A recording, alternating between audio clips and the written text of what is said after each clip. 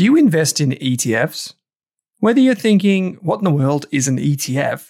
Or you're looking for the next opportunity to add to your portfolio, Global X has you covered. From big tech to bonds and bars of gold, Global X offers a wide range of exchange-traded funds. Go beyond ordinary with Global X ETFs. Visit globalxetfs.com.au. That's globalxetfs.com.au. With supply chains becoming more complex, you need to stay on top of the latest logistics developments. So if you work with logistics, you need the Beyond the Box podcast from Maersk. It's the easy way to keep up to date with everything from digital disruption in logistics to the need for supply chain resilience in today's market. Find out more and keep ahead of the game with the Beyond the Box podcast on logistics insights at maersk.com/insights. Hey there, here's a quick note. This podcast contains general financial advice only. That means it's not specific to you, your needs, goals, or objectives, so don't act on the information until you've spoken with your financial advisor. You'll find our full disclosure, disclaimer, and link to our financial services guide in the show notes. Drew Meredith, welcome to the 2 Cents. It's good to be here as usual. Yeah, we get up really early for these, 6 o'clock on a Saturday morning just to record them. No, we don't. We're kidding. We do it during the week. I'm normally sleeping. And we answer your questions. So we're going to answer some questions today. We've got lots of topical stuff to get through. It's like Armageddon, basically, in the world of finance. Drew is doing a bit of a double cobra over here. He's flexing the old guns. He thinks he's onto something. We'll find out more about what he's going on about. But if you do want to ask a question, you can send your question to the Rask websites. You do that on the Rask websites, or you do it in the show notes on the podcast player in front of you.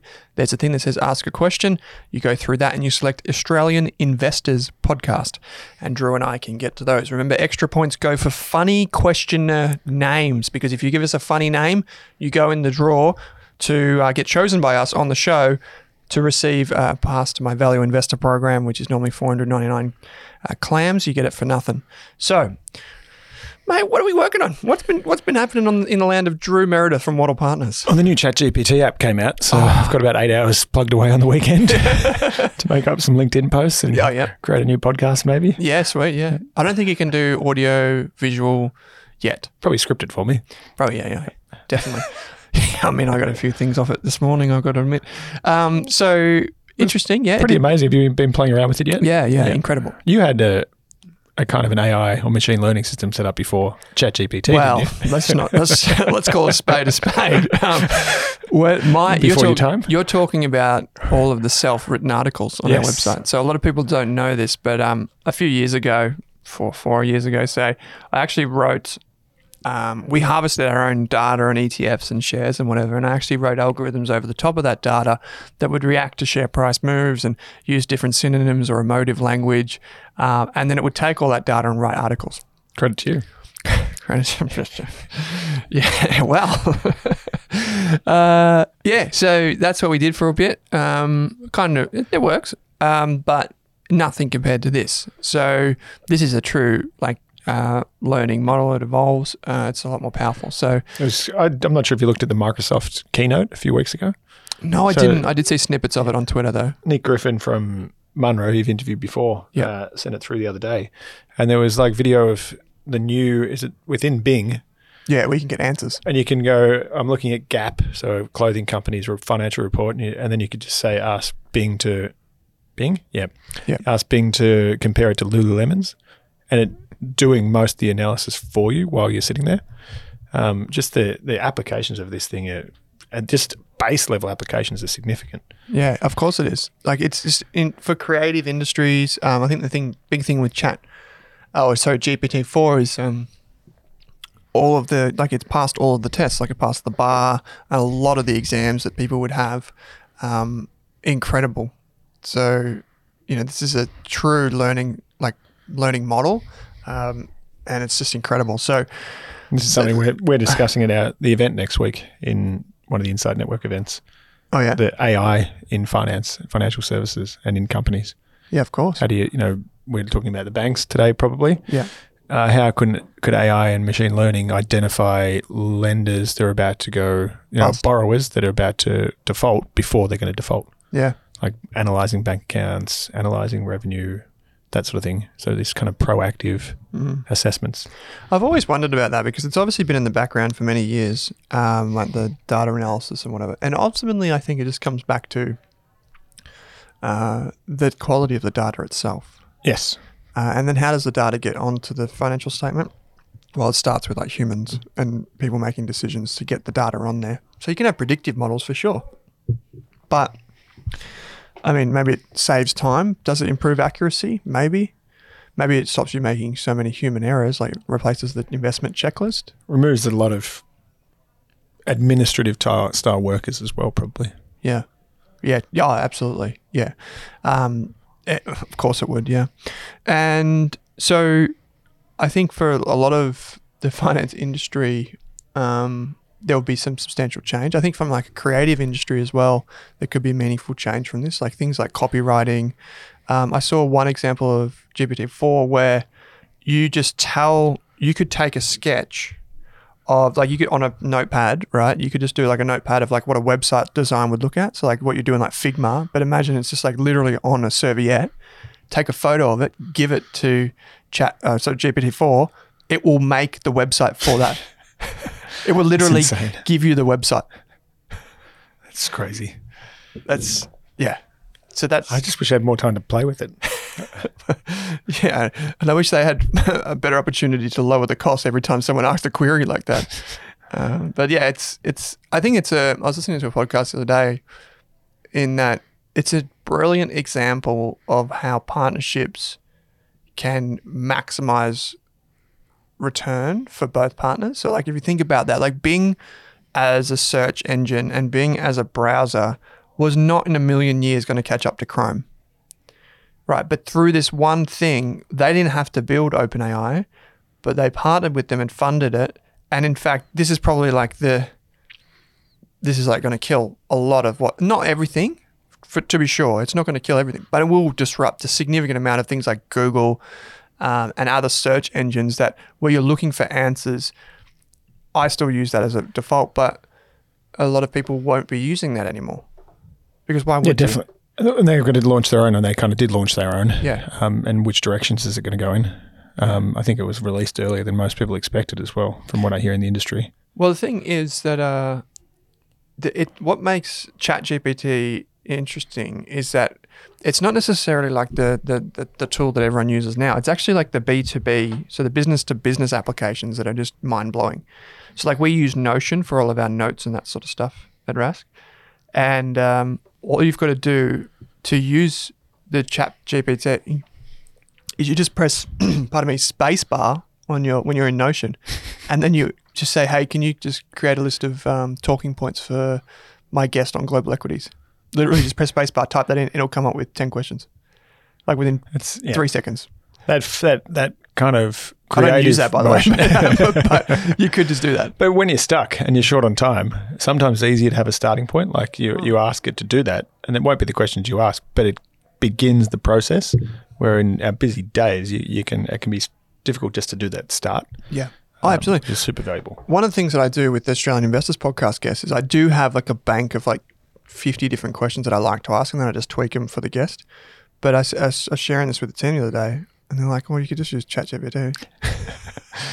Like, damn it! Wrong time to put in the effort to make this. We call one of the guys in our team Chat Jim PT now.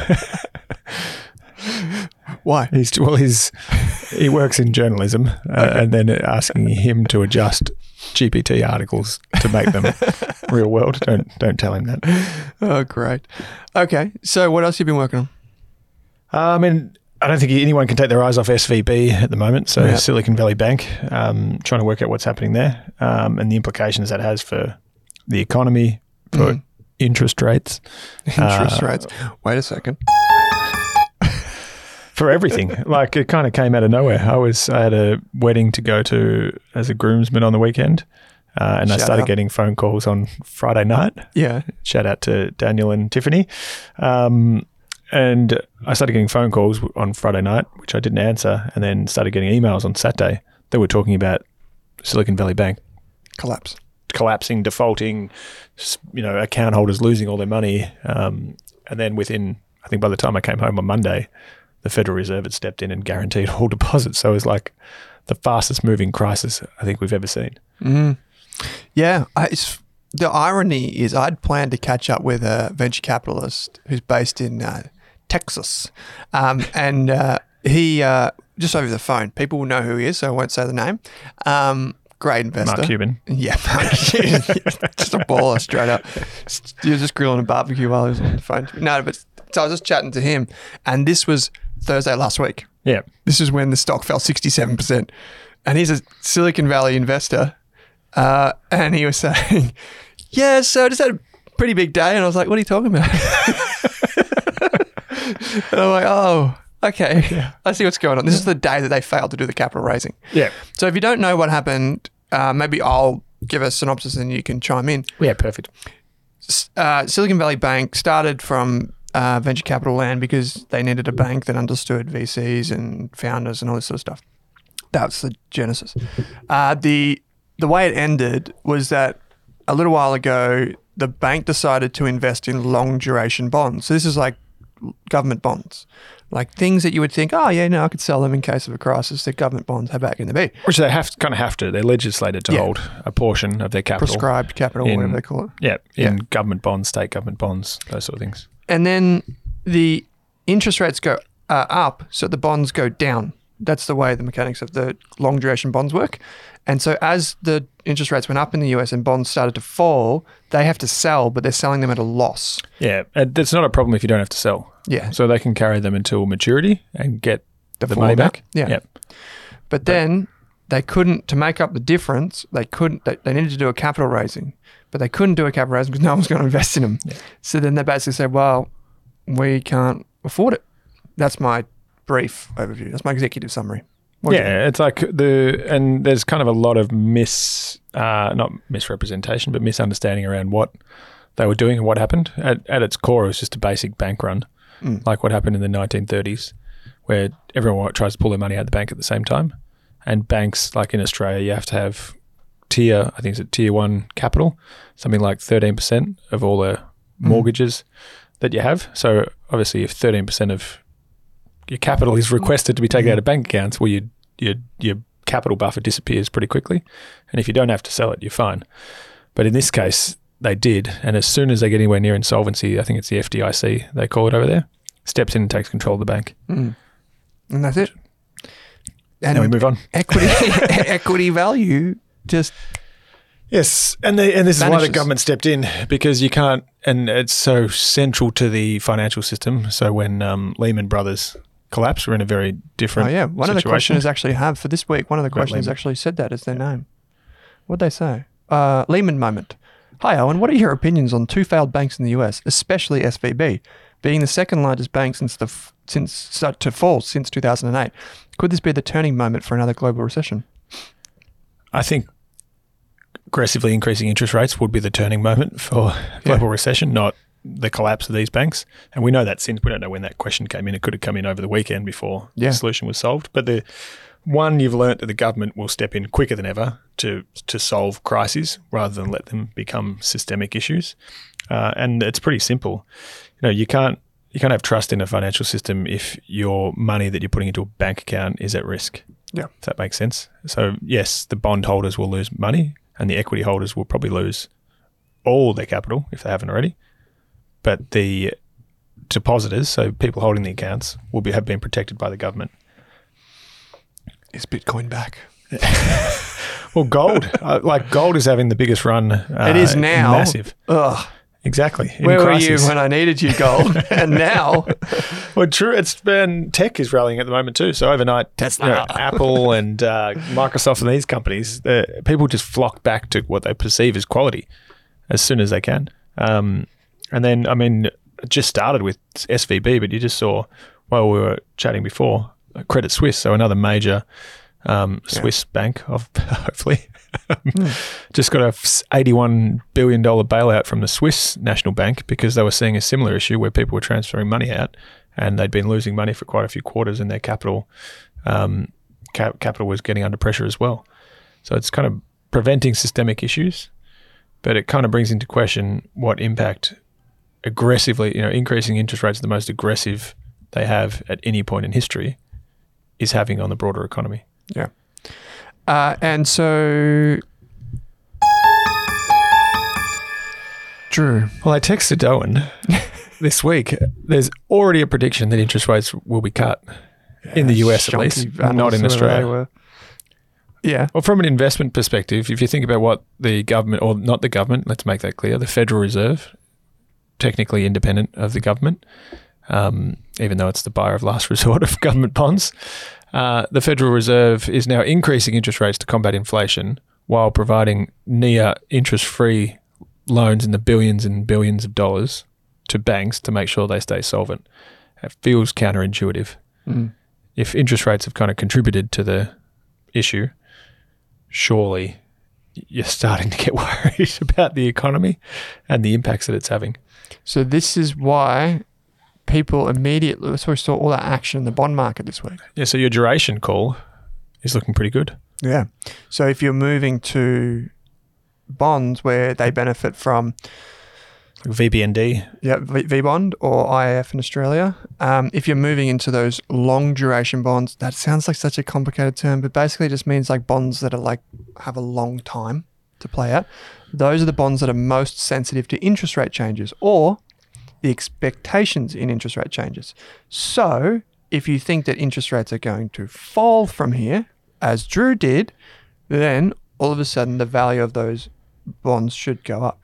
Now, I'm not sure which message you're talking about. I'm just looking at this photo here. It's got like Finance Bro in a T-shirt.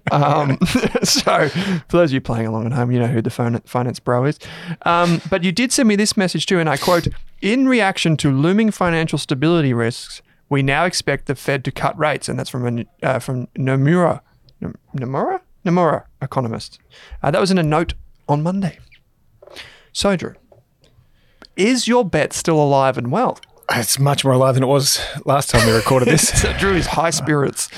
The financial system is collapsing all around Drew, but he's there like, yes. Well, we just know that, and this is the fastest a central bank has ever reacted to this too. It took about 48 hours for them to react and guarantee the deposits.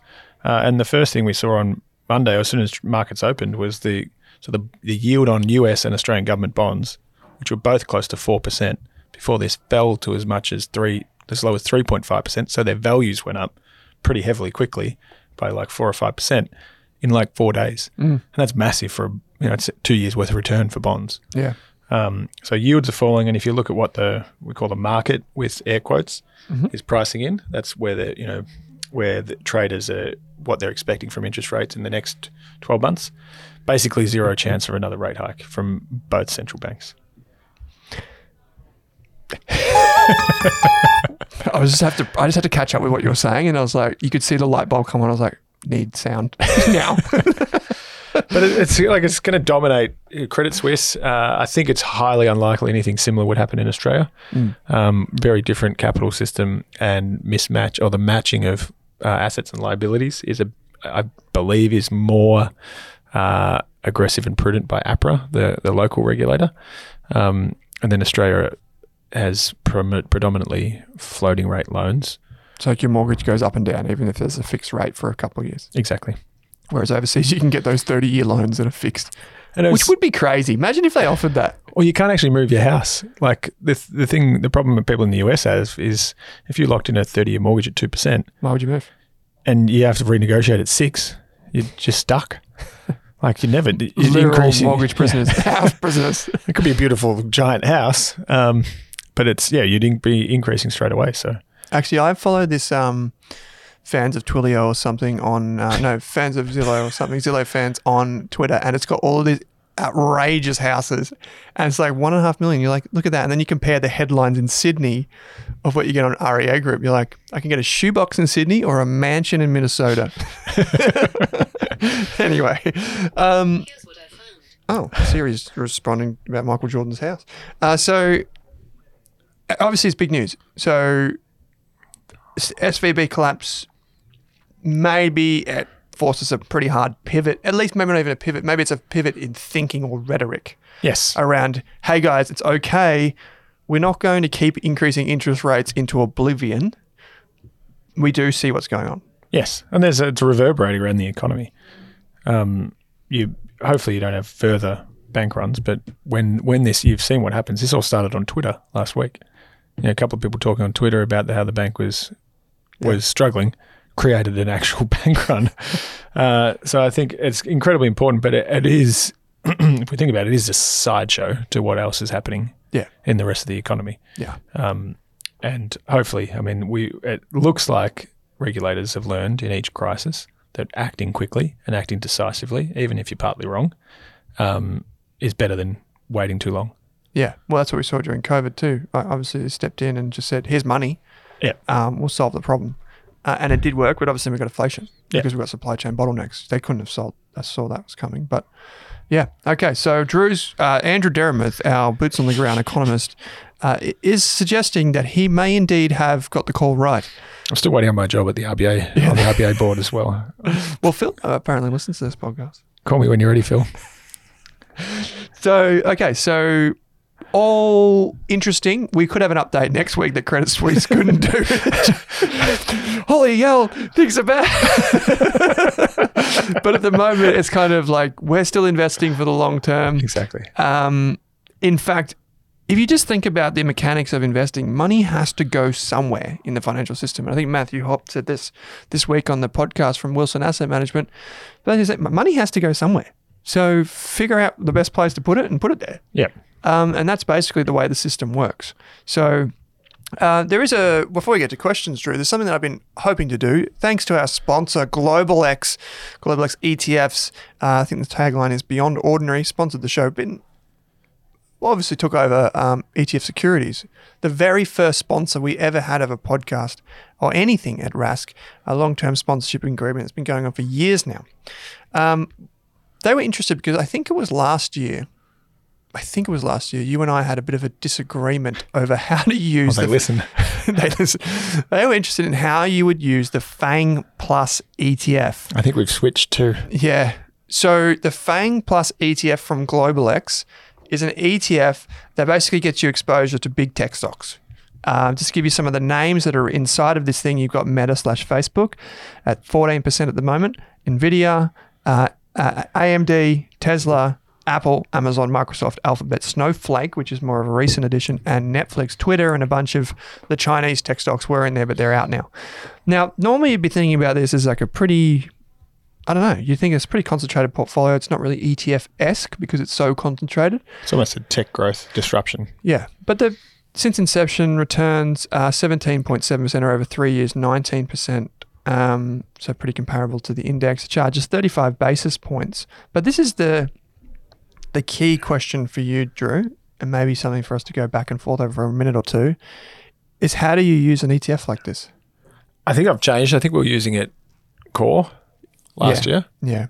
And I think I've gradually switched towards more of a satellite, and maybe that's part of the macro environment. Yeah. Like tech was so central to the economy and the growth that was occurring. Yeah, exactly. And more recently, we've wanted a more balanced kind of core. So I still think it's a great product, but I think it sits more as a satellite exposure to technology rather than a large weighting in your core. Yeah. See, whereas at the time I said I wouldn't necessarily have it in the core, but I'd have it in the satellite. Whereas now I'm kind of a little bit of both. So there's no answer. Yeah. It has changed a lot though. That's it. You got rid of the Chinese tech stocks. Yeah, which I kind of liked. What did you? I didn't like that. Yeah. I mean, if you're thinking about technology and disruption, you want Alibaba's the biggest cloud computing company in the world? No, it's biggest in Asia. Biggest in Asia. Yeah. But yeah, eventually be biggest in the world. Probably anything in China will, they have the biggest beer. They have the biggest every airline. They do drink a lot of beer. Yeah. But you can't have like I feel, and this isn't GlobalX's problem. It's the index that was behind it, and the issues that China and US government are having with each other on listing on the New York Stock Exchange. So, I think I'd love the China exposure. Well, it's now got Microsoft. Yeah. Which is, I'd say, an advantage too. Yeah. And Twitter was booted out, thankfully. Because that thing wasn't doing anything. And so at the end of the day, what you're basically buying in this basket, you could go and buy Facebook, Amazon, those stocks directly. Or you could just plug this in. Yep. And that's why I see it more as like a satellite approach of like, Well, you mentioned before, if people are switching back into equities, like back into shares, what do they want? Well, they probably want exposure to high quality compounders. And one of the things I was really thinking about this morning on the way into the office was that, everyone's talking about all these massive job losses at these huge tech companies, sorry. Well, cast your mind forward 12 months. I hate it when people lose jobs, don't get me wrong. But from a financial perspective, that would probably be a great decision. Yeah. Those things were just hiring like anyone and everyone. I knew plenty of people that were not working but were being paid. Yeah, and they'd be paid so much money. Yeah. And now all of a sudden they've cut the staff because they realize they can't do that into infinity. So I actually think that maybe these companies could emerge stronger. But the one concern I have, I guess, with the FANG plus ETF is that it's like a mini thematic because you're focused on like tech stocks. Yeah, I think if you're going to go buy Meta or not Facebook, because Facebook is Meta, or Microsoft, you as an individual investor, it's a good idea to do it that way. Yeah, you could do it as an individual investor that way and you could pick and choose. But the thing that I was more going to throw out is that if you're going to do it, I think it needs to be clear that it's not just a FANG product. Yeah. Because if Meta isn't a very good tech stock in a year from now, you want to know that it evolves, which it kind of has recently. Yeah. So I actually don't mind that. I think it's a tilt towards, US tech stocks for 35 basis points or 0.35%. I can see why it's got $220 million in it at the time of recording. Similar way to what I think we talked about ACDC, which I think is it's also Global X. Yeah. Global X. That if a client came in and said they wanted lithium, similarly, if a client came in and said they wanted disruptive tech, I'd probably prefer to buy one of these than try to buy 3 stocks that covered that, if that makes sense. Oh, especially as a financial planner. Yeah. You focus on wealth creation, not like punts or whatever. Exactly. So, it's a nice, safer, not safe, but safer or more diversified diversified option. But it's for balance here, the Beta Shares NDQ ETF, I think is the biggest ETF and it's just NASDAQ 100, which is it's easy to see why a lot of people want exposure to that. So that's a bit more diversified. But and I think that's a great ETF as well. But one of the things you might have, just be mindful of if you are playing along at home, is you might have the IVV ETF, which is the S&P 500. And then if you have it in NASDAQ, there might be a lot of overlap. There probably would be a lot of overlap in the FANG one as well. Yeah. But it's just a question of what are you adding them for? So just understanding what do I really want when I add either NDQ or FANG to IVV? If IVV is in your core, if you're adding NDQ, you're going to get a little bit more diversification. Yep. If you're going with FANG, you're going to get more punchy. I just want the big profitable tech stocks. Yeah. So all in all, you can see from our answer, it's basically how does it fit alongside your other strategy? And we have, I'd say I expected us to be more in disagreement. So it's actually mild disagreement.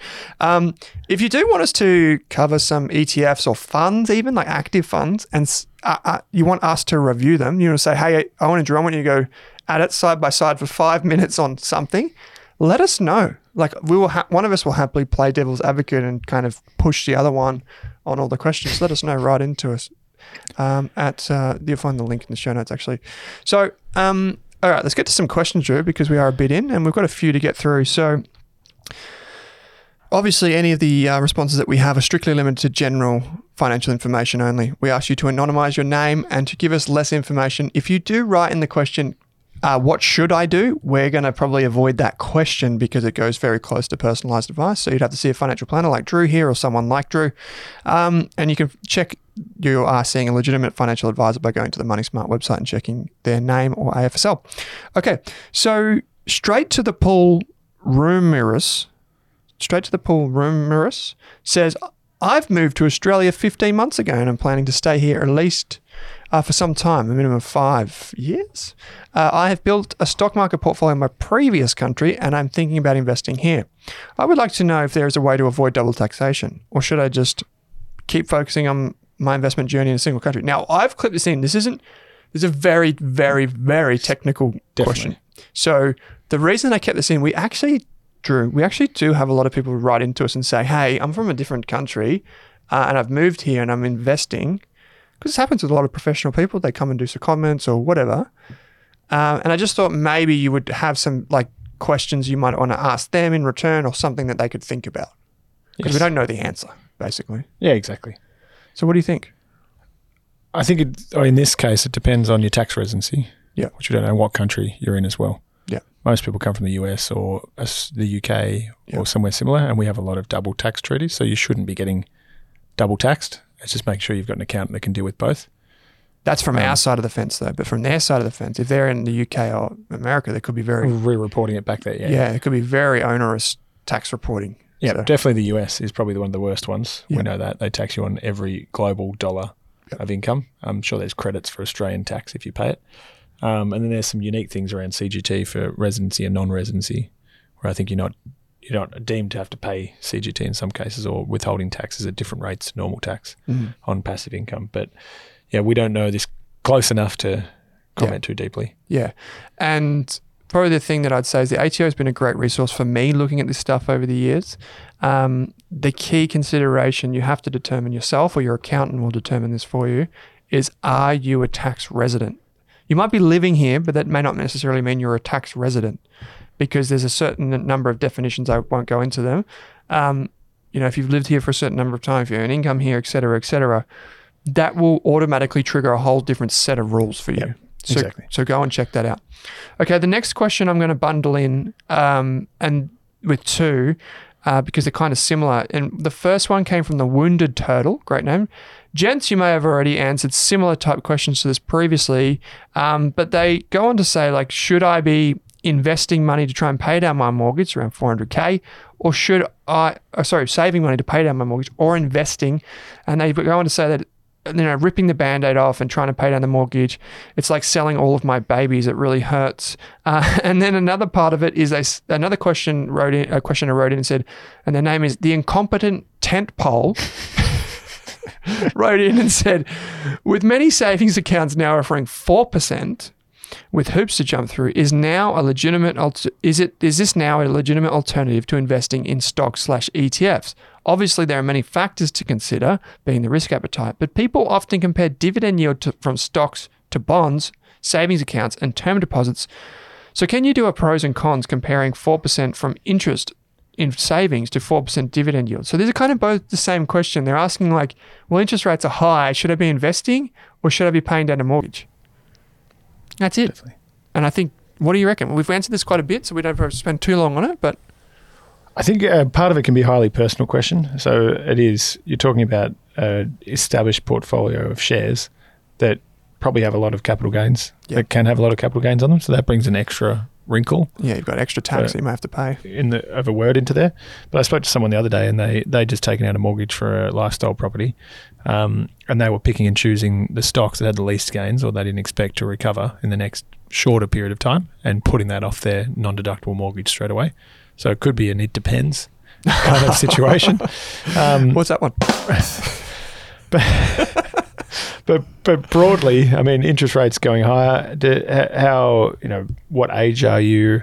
How much flexibility do you want? Yeah. What else do you want to do? Because you could almost have your mortgage paid off by doing that now, but you'd be giving up maybe $20,000 or $30,000, who knows, in tax to do it. So it's probably a bit of a balance of the two. If you're sitting in cash, then definitely, and didn't have capital gains, and my view is always pay down that non-deductible as quickly as you can, or you could start redrawing it for that investment facility. Yeah, and this is the thing. We had someone wrote in maybe a week or two ago who said, basically, I've just been so disheartened hearing this, because we've said basically it's an emotional decision, and it makes a lot of sense to pay off your mortgage, because if you can get ahead on that, it's emotionally good. But also, if your interest rate on your mortgage is 6%, you got to remember, in after-tax dollars, it's closer to like 9%. Yep. So you've got to make a 9% return on stocks to then take that money and compete with your mortgage. And will you make that? There's no guarantee. To a point too, because if you got it down to $100,000, or you may well want to use your equity and start putting that back into shares. Yeah. So yes, you could. Yeah. So maybe you do a line of credit or something like that against your home, which will get you a lower interest rate, and then you use that too as like recycling or whatever. But you want that flexibility first. Yeah, absolutely. Get it down. And a lot of people do. But some people don't, Drew. To be honest, like, I'm not in a famous last words, touch wood, I'm not in a position where I'm in a super big rush to pay off my mortgage. I know that sounds kind of counterintuitive, but I like the emotional feeling of buying things. I like investing money for the long term. And to be honest, depending on what I buy, I think I could maybe match close to the return from some investments. That's my kind of gung-ho. You like Overconfidence bias. Overconfidence bias. Yeah. Recency bias. Recency bias. Legend bias. No, but seriously, like even if I'm not that far away from me, the feeling like I'm investing money is actually a really positive thing for me. And the mortgage is still being paid off. It's just like I'm Plus, you've got a business that you're building equity in at the same time. You're naturally a risk taker. Extreme risk taker. When you think about it, I think that's what a lot of people underestimate too. If you're in a business, right? A lot of the conversations about diversification, it's kind of like an all bets are off for people that run their own business like you do. Because if you think about it, like so much of your wealth is tied up to one thing and you're used to having that risk. And we're not saying that that's a good thing for the stock market by any means, but either I've been like desensitized to risk or I've just kind of like that is matching my risk profile. Yeah, or you just black it out like I do. And you just think, okay, rock up to work you tomorrow. have to pay all the bills in the morning. And Also, I think straight to the Paul Rumorous, which was the first questioner. There used to be a place near my area called the Pool Room. It's a bit of a Thursday night dirty dance. So, all right, next question comes from, let's get on the Buffett train. Are we going to answer the incompetent tent pole? Oh, incompetent tent pole. Difference between, yes, go for it. Definitely. So that's your response. So the question was, in case you can't remember, is there like difference in like benefits of like stocks to savings to bonds to that? Fixed income has never been more relevant. So bonds, term deposits, cash. You can get 5% on Rabo, and I think you said go Lion. Go the Lion. Oh, go the Lion. Yeah. Go ING. Lions. Yeah. But always, I'm noting their variable rate. So the problem with variable rates and term deposits is what happens is when it matures in 12 months' time, you've got to reinvest it. Yeah, okay. What's the rate going to be when you reinvest it? But you can get reasonable, nice returns in fixed income at the moment, which you haven't been able to get in 5-10 years in some cases. 6 or 7% from some types of bonds and credit. Part of the reason that property trusts and stocks have been falling is exactly the message that incompetent tent pole has brought up, which is as the low, what we call the risk-free rate, so the return you can get without taking much risk, as that rate goes up, the amount of income or return you want from every other asset class goes up, and to get that, the value goes down. Yep. So property prices are falling, equity prices are falling, prices of basically everything are falling just for that reason. I think the issue of relying solely on low-risk investments at 4 or 5% is that this year in particular, you're guaranteeing a negative return if you're worried about inflation. Yep. So I think, this is a mistake a lot of people make is like the tax either side.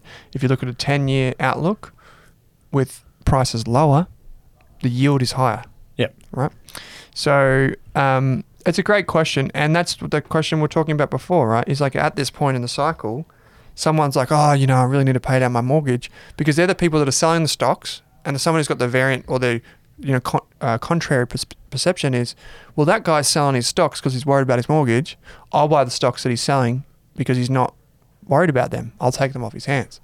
And so this is where we make a market and we have the different perceptions. Now, chances are, like, they could both be right.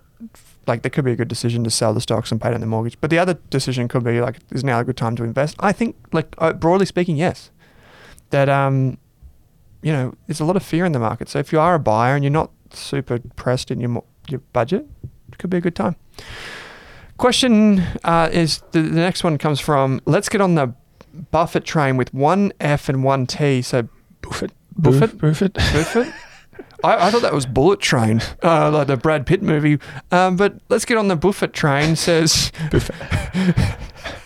considering the Aussie dollar is much lower than the American dollar, do you think it's a good idea to invest in the US market? Now, I would just say Aussie dollar versus US dollar, I would just say this. If you're investing overseas, the first thing maybe always shouldn't be what's the currency right now. I think Drew share his rule of thumb, but Aussie dollar is currently around 66 cents, which is below the long-term average. Thereabouts, yep. Yeah. And so one of the things you can do is look at, what would you say, standard deviation, Drew, for the Aussie dollar? Yeah, we kind of look at the long-term trend, and currency is very momentum-driven, particularly Australia, because we're such a small part of the world. Yeah.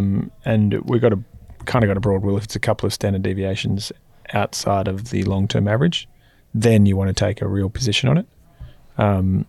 So if it's average is like 60, 68, 70 cents and it's 50, then you're starting to think about hedging. Yep. And if it's the opposite, so if it's sitting at closer to 90 or over $1, then you start thinking about unhedging. Yep. So we can see, I've just got my chart up here, Drew. It's from our best ETF website, and it actually tracks 2 standard deviations of the Australian dollar. Were my figures right at all? It shows it over time, and we're at the bottom end of the standard deviations. Yep. So, and then you can see which you can kind of feel too. Moving average, and we're well statistically below the moving average. Now, this is us getting straight into the charts here, ladies and gentlemen. We're getting straight into the technical analysis. This is with the chart going back to 1993, mind you. And the reality is that there is no one knows for certain where this will go, but you can typically follow bond yields, which follow interest rates, which follow inflation. So that's why inflation is such a big beast to tame, because it tells you where the interest rates will probably go, which is where the currency will probably fluctuate to. And obviously, so you've got really high interest rates in the United States, you've got really high inflation as well, and a lot of money is flying back there. Hence the dollar, the American dollar being stronger, our dollar being weaker. Now, that's good if you've already owned your US dollars. I would just say that, yes, it's an important consideration, but if you are a very long-term focused investor, maybe, I should say this, I hedged a portion of the portfolio that I manage. So I hedged a portion of it, not all of it. Yep. And I think that's a key distinction. It's not all or nothing. I just hedged a portion of it. And for the most part, I'm unhedged. And there's a lot of hedged options available now. There's a lot of funds you can get a hedged option. I know IBV, a lot of the big major ones, there's a hedged option. So it's not a decision. It's a decision you can implement quite easily, even if it's buying more of that one rather than reducing the current one you're holding. We had lunch. We had a lunch yesterday.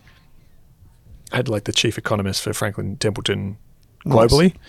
Nice. And they were essentially saying, as you said, there's a couple of inputs into currency. The most important one is the interest rate differential. So the interest rates in Australia versus the interest rates in the US. Mm-hmm. And what they saw was that when Silicon Valley Bank blew up, the US dollar actually fell, when in other crises it would increase. Yeah, normally it does. Yeah. Everyone rushed to US dollars. So it's more that idea that if interest rates fall, US dollar could weaken. And there's a view that the US dollar may have kind of been reaching a peak, and hence the Aussie dollar would rally against it. And in that case, so just put incredibly simply, if the Australian dollar is rallying and you hold US dollar assets, your return is worth less. Mm. You want the Aussie dollar falling when you're holding overseas assets. So that's when you'd like to hedge. Yep. So the few things, just some rules of thumb, you can hedge basically all of your core portfolio if you use ETFs these days. You've got, in the terms of gold, you've got some of the more established gold ETFs include GOLD from Global X, sponsor of the show, as you know. Or you've got the BetaShares QAU ETF, which is currency hedged. And that's probably the best illustration of how hedging impacts performance. Because both of them invest in gold, but one of them hedges the currency, and the return from the BetaShares one hasn't been nearly as good over 10 years because of the currency. Yep. Now, if that changes and you think, well, the Australian dollar is going to go up against the US dollar, well, maybe you use the alternative ETF. Maybe use the BetaShares ETF finally. It's like US dollar gold is $1,900, but Australian dollar gold is $2,900. Exactly, yeah. And when you go global for bonds, you typically want, because that's a defensive part of your portfolio, you typically want hedged. That's why so many of the ETFs that do global bonds are hedged, because it's a defensive side of your portfolio. Whereas with shares or equities, you typically, you make a choice whether you want hedged or unhedged. Okay, good question. So the next question comes from Turtle Jesus. And I'm going to match this question with Rich Gearbox. who says, Turtle Jesus says, love the show and the banter. Question is about lithium. Stocks that have a big run over the past few years and now seem to be pulling back. The real EV use hasn't really kicked in yet. So is this just, is it best to just buy, just to hold and wait? Or, and wait for believe in the ever-growing short sellers list? What? Is it just hold on or believe in the short sellers and sell? Oh, believe in the short sellers, right. Okay. Oh, no, believe in the story or capitulate to the short sellers. I gotcha. Sorry, that's my bad England. So Rich Gearbox said, hi, Andrew. Question. As a long-time Pilbara Minerals shareholder, I noted in the company's recent financial statement that they were looking to make an acquisition of another business. Would this be another mining company? So are we doing like a pair trading approach? we are pair trading our 2 lithium questions. So there's 2 questions here. One is lithium hot or not, Drew? This is sounds like a Kramer show. I think there's a lot of smoke coming out of the lithium. Yeah, and I think it's just commodities.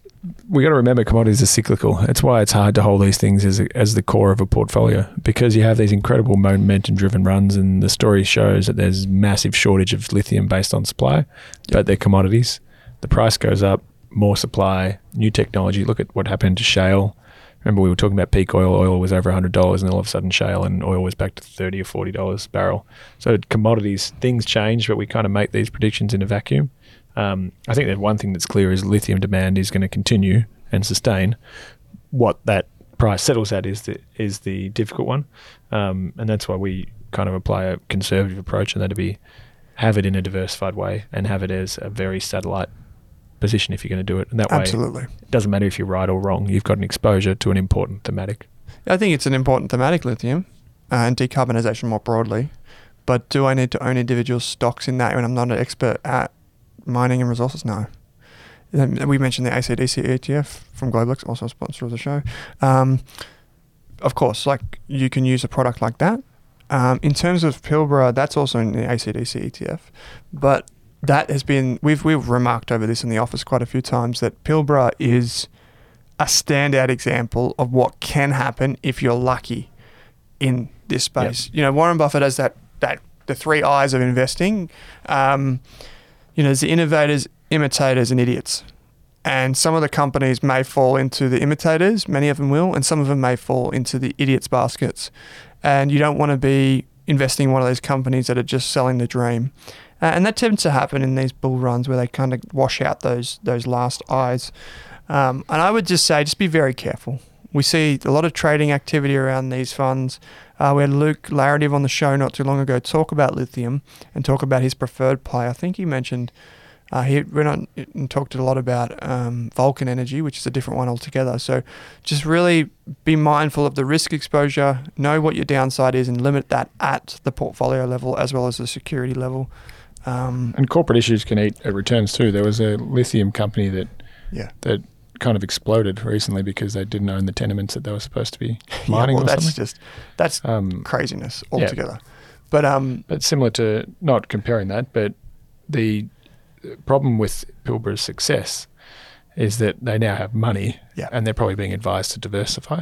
Yeah, that's what all the bankers will be telling them. But you just want them to be a cash box. Essentially, you've done all the work, you've taken all the risk, and now you've got this cash flow, and just pay it out. Just keep paying it out. Yeah, and it would. Yeah, I have no knowledge of what it would be that they're purchasing, but that's exactly what Drew's saying. Is there is something to be said about simplicity. Companies. Simplicity. Absolutely, that's what I would opt for. But a lot of there is something to be said for companies that that have finite resources, trying to increase their reserves, and particularly early in a long, structurally important industry. So if you think about companies, they say like a gold miner almost needs to acquire other mines because a lot of the new exploration and whatever just doesn't pass muster. But buying an existing mine or site where they know there is gold, it just hasn't been mined or mined effectively, that's a really effective way to grow a resources business. So Northern Star Resources did this so well. When it started NST as the ticker symbol, it basically just bought other mines that they thought, well, those guys own it and they've been mining it, but they're not doing a very good job. So we'll go over and take that and execute better. And then you could say the same thing for Pilbara. Like we can get more resources and use our expertise over in there, but you don't want that to be the core of their strategy because they could just blow themselves up. Yeah. Anyway, so it's a great question. Sam writes in. Sam says, I'm a tradie that wants to start investing. I've currently been using paper trading app to get some experience, and over the last year grew at 28%. Great one, Sam.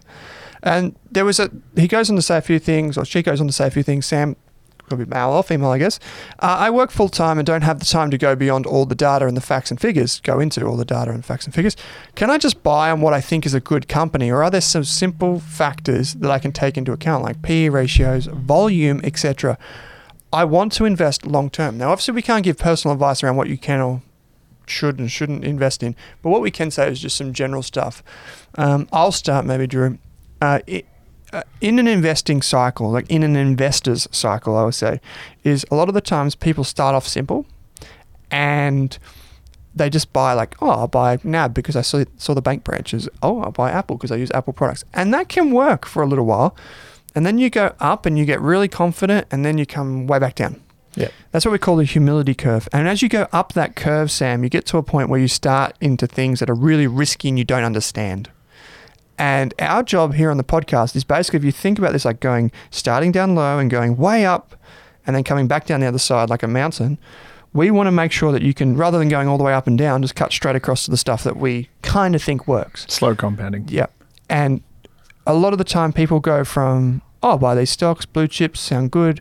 Oh, look at this thing, it's a mid cap. Oh, it's a small cap. Oh, look, it's CFDs. Oh, look, it's up here. And then all of a sudden money's just igniting. Crypto.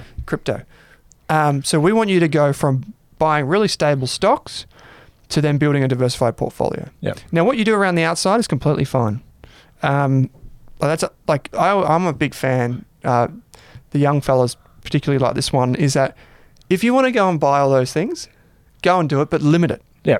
Don't put all your money in something like that. And so you're on, I think if you want to learn, keep reading.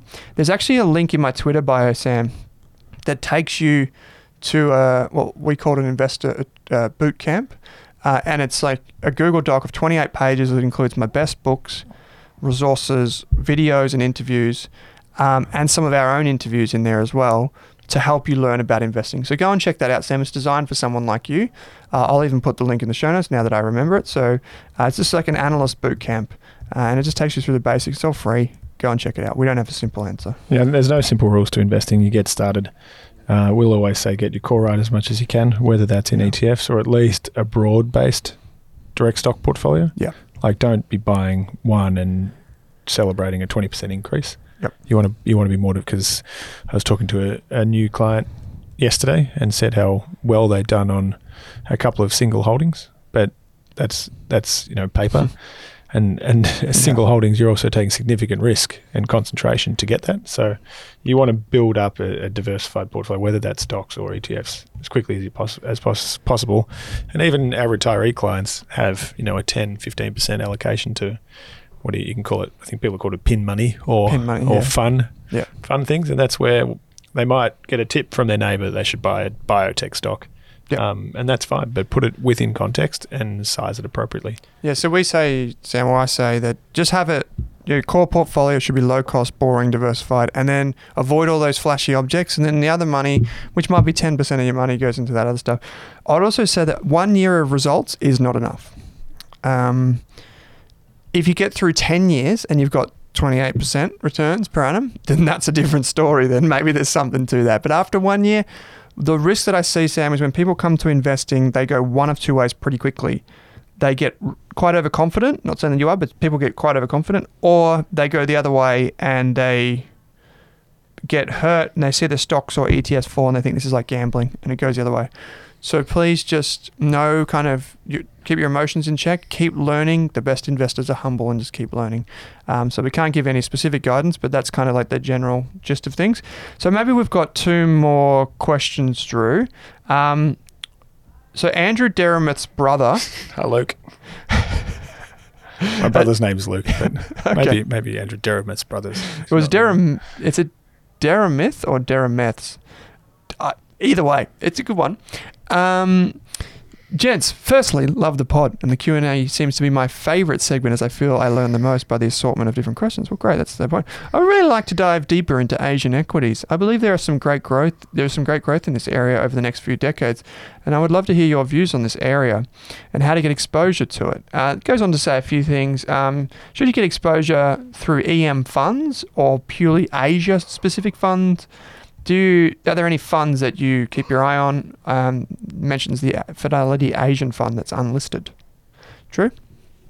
I mean, we within portfolio construction context, so we look at asset allocation, and Asia is a definite, deliberate tilt in our portfolio. So if you think we own 30% in international equities, I'd say as much as about 10 to 15% of that would be in Asia or emerging markets. There's obviously multiple options. So you look at Vanguard VEM. And what's their emerging market strategy? Sorry. But we'll get this up. Vanguard's emerging markets ETF would be this. We'd always start and look at a passive strategy. And is that giving the best exposure? We look at that and probably say VGE. Well, there's too many. Way off. Oh, no, you're right. No, Vanguard Emerging Market Shares Index Fund is VMES. This is confusing. Yeah, so you start at that point. But the issue you see with some of these indices is because there's such massive companies like Alibaba and Tencent, they dominate the benchmark. And if you're comfortable with that, that's fine. But in our view, like there's certain asset classes within or certain parts of markets around the world where active management has proven to be able to generate returns above the benchmark, but to do it with less risk as well. So obviously if you're holding an index that has a significant amount, like 8% in a single company, that's a lot more risk than if you have 50 companies with 2%. So just working on the maths this afternoon. So we kind of prefer an active approach to this part of the market for that reason, because I think there's an edge that people can achieve by experience. And we look at both. We probably prefer Asia over emerging markets, and that's because things like Brazil, Russia was included in emerging markets until a year or two ago. And it's more of that, and that's on the pure view that the economic outlook and policy settings in Asia, particularly China, are significantly better than anywhere else in the world. Yeah. Good point. So the fund that they mentioned was the Fidelity Global Emerging Markets Fund. They reference an unlisted fund. It's ASX listed as well, the Fidelity Global Emerging Markets Fund, FMEX or FEMEX as it's known in industry.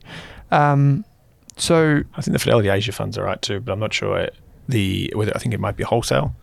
Right, okay. Your minimum investment, whether it's on a platform or... Okay, right, okay, yeah. So just looking at the 3-year returns from the Vanguard VGE fund, the total returns from the fund per annum is negative 0.3%, and from the Fidelity fund, it's 3.7%. Obviously, past performance is not indicative of future performance and all that, but it's just an illustration of maybe where some sort of active overlay can help. And I tend to agree with Drew that in stock markets or financial markets or countries where there's some opacity. So if there's the uncertainty around regulation, government intervention, the types of companies that are exposed to the economy, you want boots on the ground analysts to have some sort of input, I think. And so this might be one of those markets where you do get some outperformance, but just be mindful that it might not always be the case. And there might be it might be some time, say 10 years from now, where you don't need that. And all the things Drew just talked about, you don't need those anymore. You can just go passive. So just be mindful of it. That's a great question though. So the last question comes from Wazza Buffett. What a name. Wazza says, would love to hear your thoughts. Wazza! People older than say 45 don't get what we're talking about, but everyone between say 30 and 45 get it.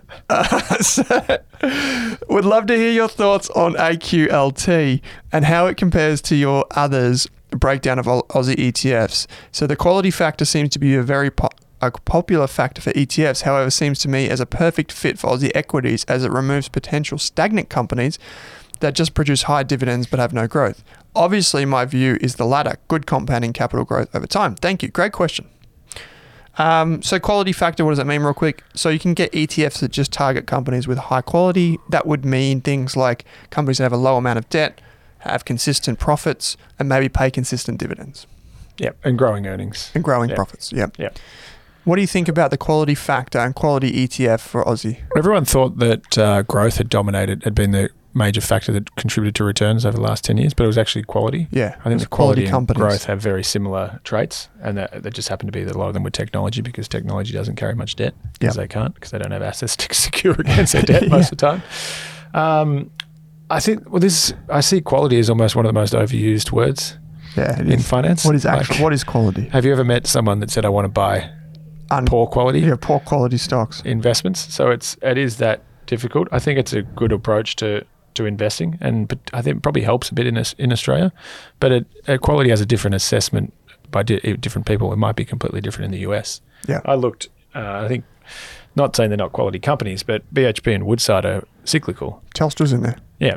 I mean, consistent. There's no growth, but consistent. But then you've got cyclical companies in there as well. So I'm sure they're incredibly well managed and they've got solid earnings. But if the iron ore price falls, then it's going to fall. Like it's quite simple. So I think when we build portfolios, we want to know how much exposure we have to factors like quality or value or growth, because they're not suited to every market. And I think I personally don't like using an ETF outsourced version of a quality factor. Really? Not even the quality ETF, the Van Eck one that does global equities, 300 stocks? Broadly, no. Yeah. Okay, interesting. I just don't like I think it is more of a fundamental analysis, if that makes sense, rather than just a lot of these are very number driven. Yeah.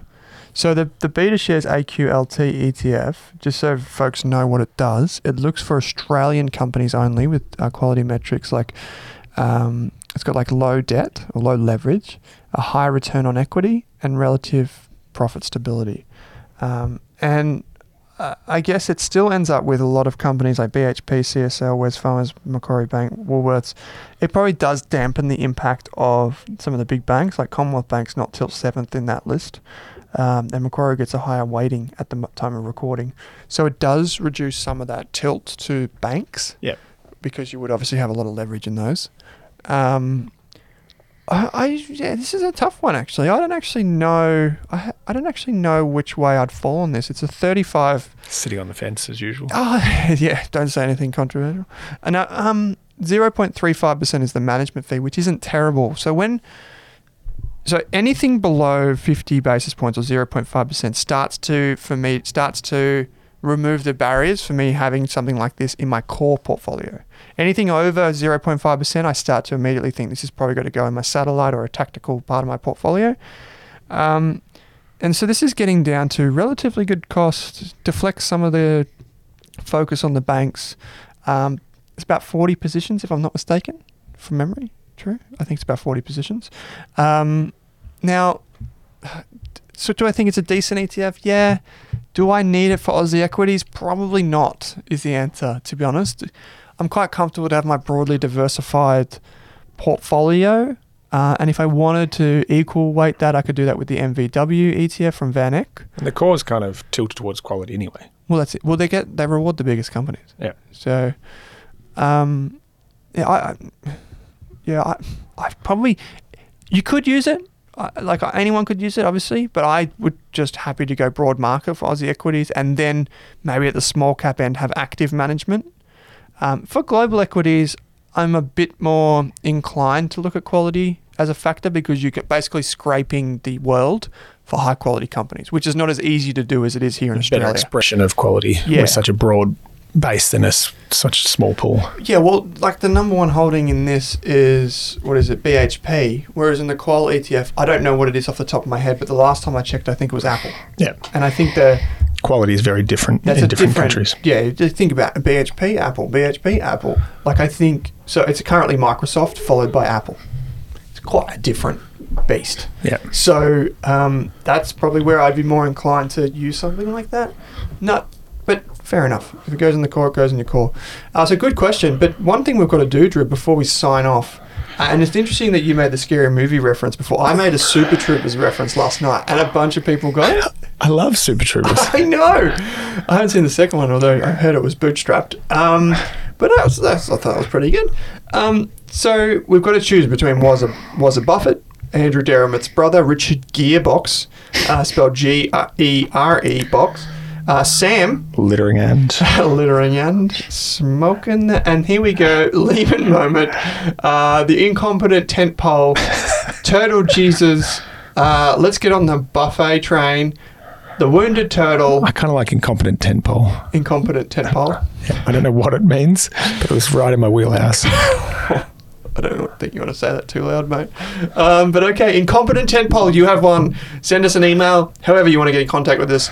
And just tell us who you are, and we'll send you a pass to the Value Investor Program, 499 clams in your pocket. Well, I say in your pocket, it's a free course. We're not giving out money. We're not giving out cash. We can't give out cash. No cash here, mate. It's chopper reference. So, anyway, Drew Meredith can be found at Wattle Partners Financial Planning. There is a link in the show notes to fill out a form. And you can learn more about Drew in that show notes. He's also on Twitter at DMitty13. He does need to get his Twitter rep up because I'm trying to get invited to Future Proof. He's trying to get invited to Future Proof. If you're listening, it's a big, influencer?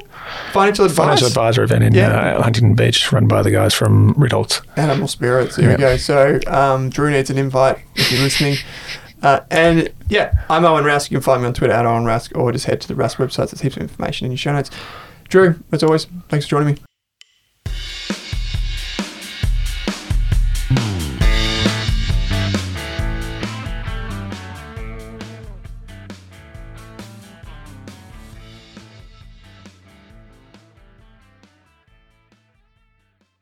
For more than a decade, I've been hunting for the best investors and their methods, strategies, and tools for investing. After years in the industry, countless books, a few degrees, and 1,000 podcasts and live shows, I've rolled this accumulated knowledge into something called Rask Invest.